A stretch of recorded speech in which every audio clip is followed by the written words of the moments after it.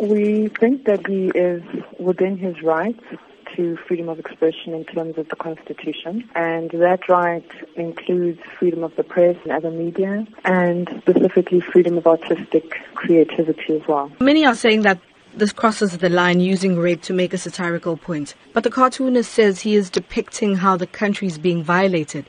But is it a responsible way to do this? So we would look at the limitations to his right to freedom of expression or his right to express himself artistically or creatively in terms of what the limitations are in terms of the freedom of expression clause in the Constitution. So the right to freedom of expression excludes anything that is propaganda for war or any kind of expression that could be seen to incite imminent violence or be advocating hatred based on someone's race or ethnicity, gender, religion, and that also constitutes an incitement to cause harm. You say he's well within his right to post and express himself that way.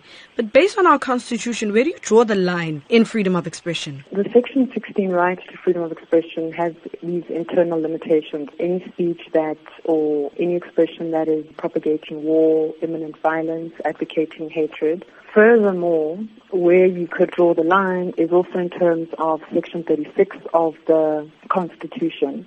And if you're going to limit a particular right, you need to do so in terms of the limitation clause, which indicates that that limitation should be a reasonable and justifiable one. And how do you balance equality and freedom of expression? We would look to what the Constitution says to us in terms of balancing certain rights. So there isn't one that takes precedence over another. So you would have to look at then the general limitations in terms of Section 36 of the Constitution. What are some of the things that people should be mindful of when posting or commenting on social media regarding controversial topics such as these ones? The challenge is that the right to freedom of expression is a constitutionally protected right. So the parameters, if you wanted to draw any, would then be in terms of looking at any depiction or any expression in terms of, is it something that can be said to constitute propaganda for war?